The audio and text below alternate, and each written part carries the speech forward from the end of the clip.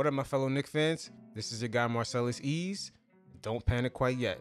Now, last night, Madison Square Garden in particular showed the rest of the league when the Knicks are on and popping, we pretty much set the tone, and the energy cannot be duplicated. So, Knicks fans, understand your energy and understand your value.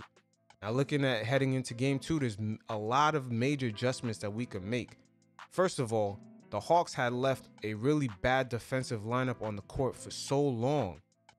That's how badly we just were in the offensive end. We just couldn't get a bucket.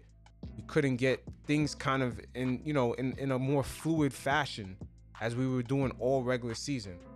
Guys like Derrick Rose played 20 straight minutes in that first half right off the bench because we just needed a playmaker out there. We needed guys to make things happen.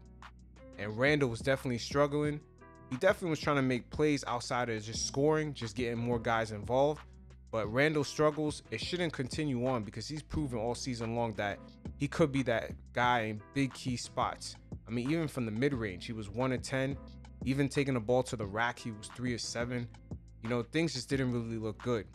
And also, guys like Nerlens Noel, the injury he had in the fourth quarter, that allowed Trae Young to start cooking up, man, particularly from the inside, getting to the free throw line about 9 times. It created a different dynamic, that injury. And also, I want to talk about how Tibbs, in that last play of the game, he could have got guys like Alec Burks involved, man. I believe Burks had 18 points just in the fourth quarter alone, or I believe in the second half. He was cooking. And, just at the end of the game, just to give the ball to Randall. I know there's a lot of politics with guys getting paid big money and they have to take the last shot. But sometimes, you can't have a guy as hot as Burks was in the fourth quarter doing the inbound play at the, for the last play of the game. It just didn't really make a lot of sense to me. I was like, he should have been on the floor. They should have had someone else kind of take that inbound.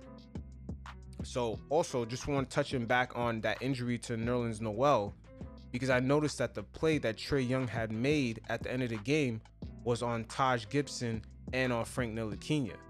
Now, a lot of the fan base was upset that Frank got put in just for that last second play. They felt like he should have been out there earlier guarding Trae Young.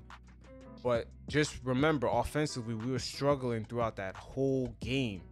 Once again, the Hawks had a bullshit defensive lineup of John Collins, Trae Young, Brogdon, and Gallo all on the floor at the same time, and we still wasn't scoring. So I don't expect that to continue game 2. But just understand, if we have Frank out there, it just would have probably added on into the offensive end the struggles of just getting someone to score. And Trae Young was getting a lot of, ticky-tack fouls. But once again, we got to keep in mind that the rules are set for these small guards. It's kind of in their favor to start cooking up and getting to the free throw line. But I don't really expect going deep into the series that the referees are going to give Trae Young all these bailout calls. But we need to keep the intensity up on Trae Young. Also, going back to the Hawks lineup, if our offense just gets more on point, we could keep guys like Clint Capella on the floor and DeAndre Hunter. Because Randall was struggling, these guys quickly were taken off the floor.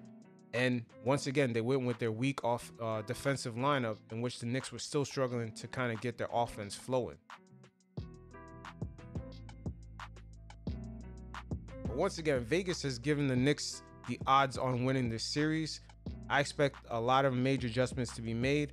Once again, I'm just thinking about the politics of, the big name player, the big guy that's getting paid all the money, him taking a last shot because not Trey Burks, but Alec Burks last night, he was on fire in that fourth quarter and he was not afraid of the big moment. And once again, I said this in my earlier video for the playoff review or just preview that I'm hoping that Tibbs isn't scared of going to guys like perhaps Bullock if he's open at the 3, or guys like Alec Burks and having them hit those big shots because they've proven all season that they could make these things happen. But I'm just praying to God that Nerlens Noel, his injury isn't nothing crazy. I believe it's like a slight ankle sprain or something like that. But hopefully he could come back for game 2 because we definitely need guys down low to prevent Trae Young from just doing his thing. Because at the end of the day, the play that he made at the end of that game, it was on Frank Ntilikina which he probably wasn't really even warmed up. And it also was on Taj Gibson, which, he's an older player. So that says a lot. Because if the Knicks were healthy, we would have had Nerlens Noel down low or even Mitchell Robinson. So you guys keep that into consideration. But once again, the Knicks, we just have to get going on the offensive end. Can't let the Hawks play that shitty lineup of just Gallo and just, John Collins doing their thing against Julius Randle and trying to guard him, especially Brogdon. They were all on the floor at the same time for a long stretch of time. That's why they got cooking eventually, hitting those corner threes. And we got to guard those corner threes like crazy, because that's how the Hawks basically came back on us yesterday. They love that shot. But once again, I expect Julius Randle to come back at John Collins. He cannot guard Julius Randle at all. He did his thing last night, but once again, it was more on Julius.